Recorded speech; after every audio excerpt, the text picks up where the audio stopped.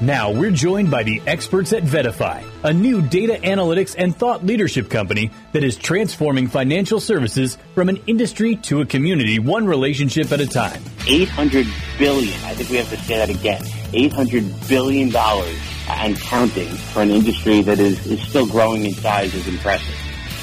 Todd, once again, you drew the short straw on the VettaFi team. Of course, it would be you who gets the podcast the week after spot Bitcoin ETF approval. I'm very sorry, man. No, I'm happy to be here, and this feels like the Monday after the Super Bowl for most people. I think the finally having spot Bitcoin ETFs and close to a dozen of them trading is probably the Super Bowl for you, since you're a Kansas City Chiefs fan and you've already won that, and this year is just gravy for you. So happy day after or 2 days after trading of spot Bitcoin ETFs to you, my friend. Well, you know what? Speaking of a Super Bowl Monday, it was a big week for you last week overall. I saw your Michigan Wolverines won the college football title on Monday, and then on X or Twitter, I saw that you capped off the week by attending Bitwise's bell ringing ceremony at the New York Stock Exchange. How was that? Well, do we have 30 minutes for me to talk about the Michigan Wolverines no championship? Then I will move past that. I know you have Matt Hogan coming up, and I guess I have to say the last name since you've got two Matts on the show. But boy, wow, is this a sign that Bitcoin has entered into the ETF marketplace and become slightly more mainstream? Closing the market was Matt Hogan and the broader team at Bitwise at the New York Stock Exchange, and I was honored to be one of the guests that they had invited there. So Bitcoin trading through an ETF on the NYSE as well as the other exchanges, just a tremendous sign for what has been achieved 10 years plus in the making. I was so jealous. I would have loved to have been at that bell ringing. And I think you hit the nail on the head, just to see Bitcoin and crypto up there on the podium at NYSE. We have come a long way. And as an aside, I'm going to discuss this with Matt, and you may have seen I put out a tweet to this effect last week. Bitwise did such a great job last week all the way around on the launch of that ETF, but particularly just on marketing. I feel like they were everywhere. Obviously, the bell ringing was part of that, but I don't feel like I can move anywhere online and not see that BITB ticker. Have you seen that? I have seen it. If you go to etftrends.com, they've got a takeover of our homepage right now. So you can't miss it. But they're not alone. Obviously, there was great education going on from all the different providers, and I saw our friend Jay Jacobs was trending, I think, on X was looking over the weekend because of the educational video that he put out, and of course the folks at Grayscale. I was actually flying back from Ann Arbor, Michigan, out there to help celebrate with the team as a guest again. And at the airport, you could see GBTC ads as the largest ETF. So there was a lot of education going on from a number of different providers in various mediums, not just on a website that has ETF in its name. I was dying on that Jay Jacobs ad. For people who don't know, Jay Jacobs is with iShares. I think he heads up. I don't have his formal title. He'll actually be on the podcast here in a few weeks, but I believe he's like head of thematic ETFs. But it was a very prototypical iShares ad. It was good, but there was nothing noteworthy about it. And if you know Jay, great guy, but he's pretty understated. He's not somebody that's out there, look at me and trying to draw attention to himself.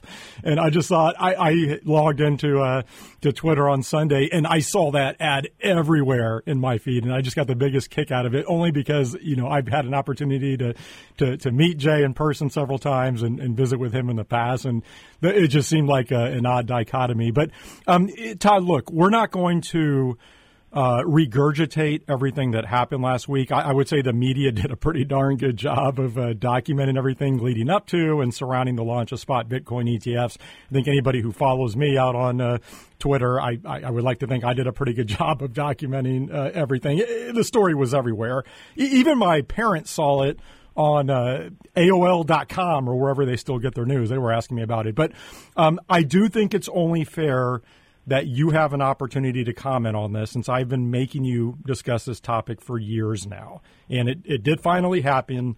So very simply, the floor is now yours. What was your reaction to the debut of spot Bitcoin ETFs last Thursday, and what we have seen just over the past couple of trading days since? Yeah, I mean, this was a tremendous milestone for the ETF industry, and I think I've been in the ETF industry maybe as long or just as long as you have. This show just is celebrating its 13th anniversary. That's around how long I've been following ETFs professionally as opposed to investing in it, and I can't recall anything like this. We had a fee war taking place before the products ended up even launching. Day after day, fees would get reduced. We saw strong trading volume from new entrants. New ETFs aren't supposed to be trading that strong out of the gate the way that we saw. We saw GBTC, now an ETF, and it was in the top 10 trading of all ETFs many that have much longer records as an ETF or much more assets. Overall, I think everybody that was connected to this, both from the issuers, the exchanges, everybody behind the scenes, and then people like yourself and Eric Balchundas and James Seyfert, who were living and breathing this hour after hour, should be really excited with how things went. And we at VettaFi, I think we're going to come to it in a moment, but we were excited to be able to host many of the asset managers on an event that we had. But before you let me get there, I think the one thing I digress if we didn't quickly mention that Vanguard made news by not allowing these products to be trading out of the gate. And just for folks that want some perspective, 5 years ago, almost to the day, Vanguard disallowed the trading of leveraged ETFs. So Vanguard has a practice of not allowing things to be traded by their clients if they deem it to be risky. Whether Bitcoin ETFs are as risky as leverage ETFs, we'll see, but they certainly are risky and perhaps need to be treated with eyes wide open from all the brokerage firms. So I guess let me pause there because there's so much more to talk about. Yeah, real quick on the Vanguard topic, I'm glad you brought that up. I've been pretty sharp in my criticism there. And obviously, Vanguard's a private company. They can do whatever they want. And if they don't want investors to access certain products, they have that right to do so. My criticism is more just that I don't think they're seeing the bigger picture here. And look, I'm sure Vanguard's marketing group and their strategic planning team, they know a lot more about their business than I do.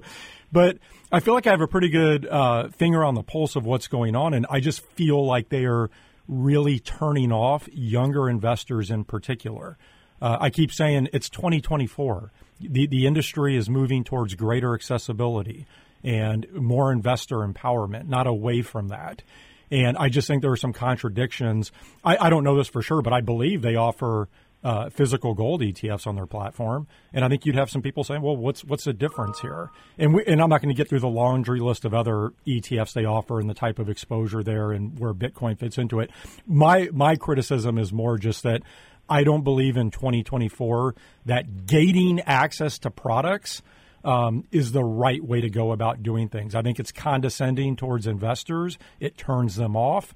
And, Todd, I mean, I operate in a registered investment advisory firm. I think one of the benefits of that model is we can offer to our clients whatever we think is best. We're not gating access to products. And I don't get that business decision longer term. They're painting themselves as sort of boomer-esque, and maybe that fits their clientele right now. That's where the assets are. I just think it's a poor long-term decision.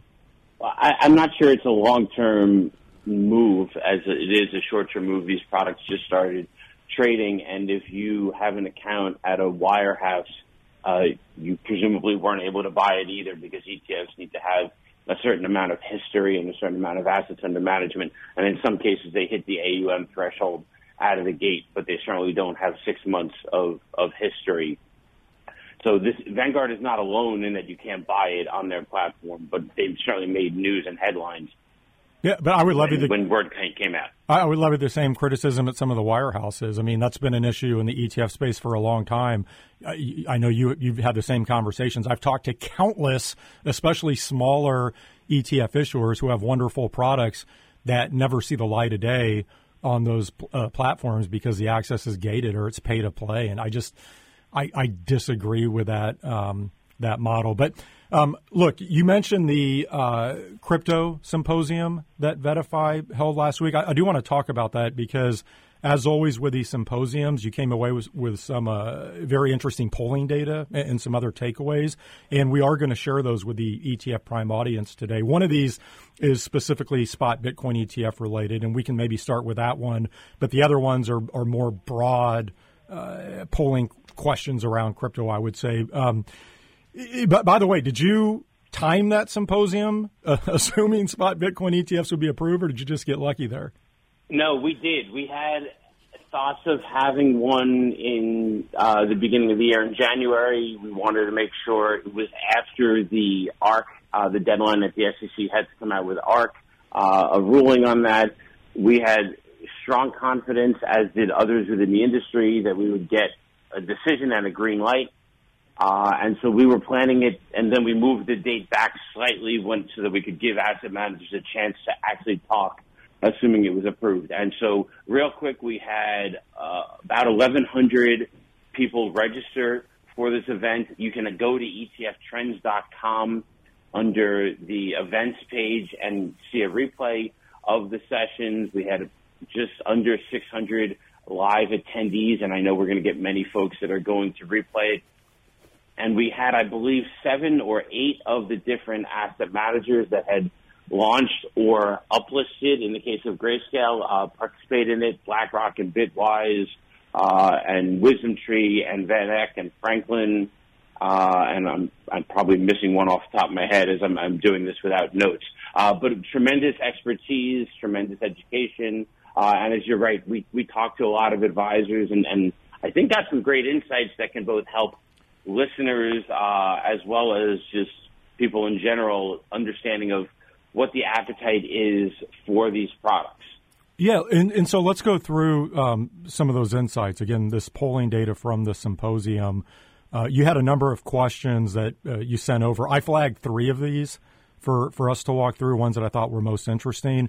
And let's start with that one that I noted was spot Bitcoin ETF related, because I feel like this is right up your alley as it gets into ETF due diligence, which has to be your favorite topic out there. So the question was this: when choosing among potential spot ETFs, which matters most to you? And there were 5 options here: assets under management, breadth of offerings, expense ratio, expertise of the firm, and liquidity. Interestingly, the top choice with 47% was expertise of the firm. Number 2, I would say also a bit surprising, liquidity with about 20%. And then 3 was expense ratio at around 17%. What did you take away from that? Because as you can maybe tell by my reaction here, I was a bit surprised. I thought expense ratio would top the list, but apparently the group of people attending the VettaFi symposium said expertise of the firm. So what did you take from that? So I was thrilled with it because, as you know, I don't think expense ratio should be the driving factor when choosing an ETF. And while the spot Bitcoin ETFs all own the same thing, which is spot Bitcoin, and so expense ratio should be more meaningful than unless you're buying most other asset classes, I guess S&P 500 based ETFs or gold ETFs. We've seen a few war take place ahead of the launches. So again, my notes aren't in front of me, but we have 5 or 6 different firms that made the product free out of the gate, or is now free initially. And then the difference is when the fee waiver ends is negligible between what Franklin Templeton is offering and Bitwise and ARC and BlackRock. They're all roughly around the same fee with the exception of GBTC, which we can come back to in a second. So I think expense ratio should not be the reason behind it.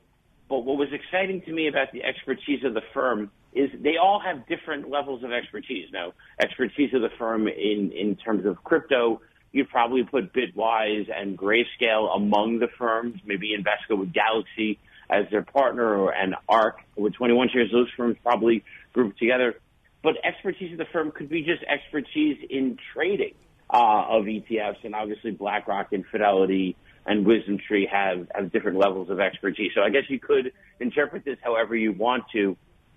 And then liquidity was actually, I was surprised by that. That certainly would be a positive sign for Grayscale, for GBTC, because that ETF had built-in liquidity. It was already trading notably, and as mentioned, it was the ninth most frequently traded ETF the first day on Thursday. But just a sign that advisors, investors are not just buying an ETF based on its expense ratio. That's music to my ears. Regarding GBTC in particular, what did you think about the fee they rolled out with, that 1.5% expense ratio, especially in light of the fact that the lowest cost ETFs in this space, Franklin's at 19 basis points, Bitwise is at 20 basis points. There are others in that general neighborhood. Even if this poll question says expense ratio is third, I mean, that's a big gap there in price. Did you have any thoughts on that in particular? Yeah, I mean, I think this has been deemed as a race to gather assets, but I would view it as much of a marathon. And so Grayscale is starting on mile, 5 or 6 in this race, as opposed to at the starting line because of their established book of business. And so why cut the fee to match everybody else when you don't need to? We've seen that within the overall ETF industry. You bring pricing down perhaps a little bit as a nod to it's more efficient to run an ETF, I think. But also they don't need to do so. Could they ultimately bring the pricing down closer? Possibly. Could they launch a clone product the way that we've seen a mini-me version of gold shares from State Street or QQQM's version of the NASDAQ Invesco product that's QQQ? Yeah, that certainly could happen. But Grayscale's got a built-in advantage. I think they're going to hold on to it for a little while. Yeah, and I'm sure they gamed this out. They did all the math in the spreadsheets, and even if they have some outflows, which we have seen over the first couple of days, it's a basic math equation here, right? If you have X number of outflows, but you're at 1.5%, that equals an implied annual revenue of a certain amount versus, say, if they drop to 1% or 50 basis points or so on and so forth. So I'm sure they game this out, and they feel pretty confident that a decent portion of those assets will stick. But I do think that'll be interesting to watch moving forward. All right, Todd, another polling question that I liked from this symposium was this one. The question was, how much exposure do you expect to have in crypto in your average client portfolio in 3 months? So the time frame here is 3 months. The number one answer with 58% was 1 to 5%. So 1 to 5% exposure to crypto within the next 3 months. Number two, with 34%, was 0% allocation. And then 5 to 10% had 5% of the vote, and more than 10% allocation had 3% of the vote. So just to clean that up, because I was mixing a lot of data there, the number one answer with 58% of the respondents was that they would allocate 1 to 5% to crypto in their client portfolios within 3 months. Now, look, 3 months is admittedly a short time frame, but I did find that interesting. That's I think a pretty good endorsement of advisor interest in adding crypto to client portfolios. What did you think about the results from that one? Yeah, so let me just add one thing in before, and then I'll give you my comment. We asked a question just prior to that of how much of your average client portfolio is invested in crypto. So essentially the same question, but using it as of Thursday when we asked the question and then asking people to look forward 3 months. And we had the inverse.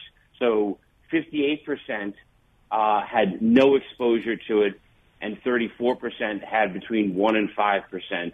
And then if you look forward 3 months, we saw the flip of that. 58% plan on, so roughly, if we could do the math on this quickly, roughly 25% of the audience was planning on adding between a small slice of crypto into their overall portfolio in the first 3 months that didn't have it beforehand. Now, there could be lots of reasons behind that, but to me, number 1, 2, and 3 is they now have the accessibility and low-cost opportunity to get one of half a dozen, if not more, spot Bitcoin ETFs. So I think what we had expected that there was some pent-up demand from advisors to add exposure to Bitcoin using an ETF. We think that is the case based on the survey data. We will certainly see it in the coming days, weeks, and months if money continues to move in to these respective products. So that's exactly what I would want it to see. Let me just put it back to you. What do you think is, I don't not want you to give investment advice, but is a low single-digit percentage exposure to Bitcoin in an appropriate way of thinking about this new asset class? Yeah, I mean, I'm not going to offer investment advice here. Two things. One, just to go back to what you were saying, I think no question the results of this poll shows the impact of spot Bitcoin ETFs now being on the market. It's that accessibility. So let's put that aside. In terms of an allocation, shameless plug, I was on Bloomberg's ETF IQ last week, and Eric Balchunas asked me pretty much the exact same question. And my response was, I think a 1 to 5% allocation for the right type of investor, which I think as a whole is going to veer a more aggressive risk profile and probably a bit younger. I think that's where we're going to see this land. And what I told Eric was, like, I think about our model portfolios that we construct, and we've had a long-term core allocation of gold that's around 5% or so. Again, not investment advice. Please, everybody, do your own homework.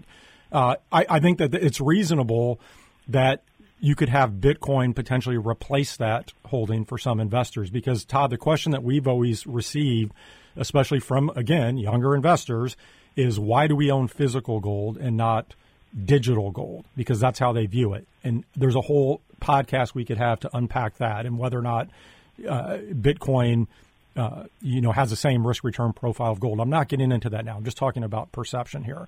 But I think when you look at allocation, this isn't about loading up the truck and having 50% of your portfolio to Bitcoin. This is a small satellite allocation, with the idea being, if you look historically, even though it's a short track record, since Bitcoin has been available, just Bitcoin period, if you had a small allocation in a portfolio, it would have been additive from a risk return standpoint. Again, short track record overall. We're talking about 15 years versus 5,000 plus years of gold. But I think that's the right way to think about it. Agreed. Yeah, agreed. Okay. One other polling question I did want to flag here, which actually I think this offers a little balance to our conversation as well. This isn't just all, price go up to the moon with Bitcoin, obviously. So the question was, which of the following has you concerned about investing in crypto? The top response was volatility with 36%. The second most popular response was difficulty to value. That was 22%. And then the other three answers, which all had a decent chunk of the vote: failures of crypto companies, regulatory concerns, and then uncertainty talking to clients about this. And I really like this question because I think it shows Bitcoin and crypto are still novel, right? They're still emerging. And adding Bitcoin to a portfolio like we were just talking about, this is not the same as putting a treasury bond in a portfolio. And we need to make sure that doesn't get lost in the hype around spot Bitcoin ETFs. I know you obviously agree with that assessment. I do. So what I was, again, pleased to see was the more popular answers. In fact, more than half of the audience, their concerns were things that they might be concerned about, other things like biotechnology companies that are high risk, high reward. It's hard to value companies that are unprofitable as well and that are risky. And so for those people, okay, this might not be the right time to invest. Maybe there is a better time to invest if the price comes back in and they're not just going to buy just because the products are out there. But I had expected that, again, you have to take the sample size and who we invited. We invited everybody, but not everybody comes to the symposium to learn about crypto investing. And those that do obviously have self-selected. But the failure of crypto companies is still fresh in many people's minds. The regulatory concerns have not dissipated completely, even though we now have the SEC offering, allowing these products to come to market. So what I thought would have been more popular was uncertainty, talking to clients about cryptocurrency, and that was distant and much further back in terms of the answers, because I think that's the challenge that needs to be overcome. Most advisors have not had to have this conversation beforehand, but now you can't miss these ads. They're everywhere, so people are going to start to want to talk to their advisor about it. Advisors need to have answers. Maybe more of them had answers than I had expected. That last point, Todd, is exactly what I wanted to hone in on, because Bitwise and VettaFi actually recently released the results of a survey of advisors around crypto. And I don't have it in front of me, but I want to say 88% of advisors, it was something like that, have received a question from clients about crypto. And to me, look, I know I've said this before, but I just believe very strongly in it. I don't care if you like Bitcoin or crypto. If you think it's vaporware, great. If you think it's the next best thing in the world, great. You still have to be able to have an intelligent conversation with clients around this topic, period. It's no different than any other asset class that an advisor may deal with. Even if you're not allocating to that asset class in your portfolio, you better be able to talk about it. So I just wanted to emphasize that point. I know that was, like you said, the smallest number of respondents said they had uncertainty talking to clients about it. I just think that's so important. And real quick, Todd, on that note, before I let you go, we only have about a minute left, but on the topic of education, we are now, less than a month away from Exchange, which is being held February 11th through the 14th in Miami. Of course, I'll be there. Listeners, I want to mention, you can register at exchangeetf.com. And for people who are actually paying attention to what we're talking about right now, Todd, there is a special ETF Prime discount code.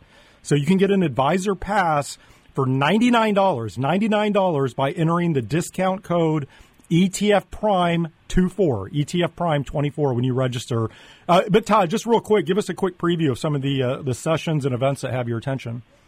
Yeah, so we are going to have a spot Bitcoin session. Matt Hogan is one of the folks that's going to be a part of it. I know he's coming up in a second. Hey, Matt. And you're going to be there to help me and others do ETF education. We've got John Davi of Astoria Advisors and Katie Stockton, who each run ETFs that own other ETFs. They're going to talk about how they build portfolios. We've got Eric Balchunas and Elizabeth Kashner doing some education as well. And then we've got a few of the heavy hitters in the ETF industry. So Jeff Dunlop is going to be there, and yes, he has an ETF. And we've got Jeff Johnson of Vanguard, who's going to be doing a session on fixed income investing. We're going to talk about thematic strategies like biotechnology, in particular with BlackRock and Invesco. This is going to be a great event. I hope many of our listeners for this come down. If you're an advisor, definitely please stop me and say hello. If you're within the industry, yeah, I'm sure you'll want to do that too, hopefully. So, Nate, excited to see you down there in just 4 weeks, and people have a chance to get in at a nice discounted savings. There's a fee war as well in this space, right? I can't wait for this event. And by the way, I will be doing the podcast down there for listeners. But I just opened up the weather app on my phone. Get this, and maybe you already know this if you watch the Chiefs game on Saturday. It's currently -2 degrees here.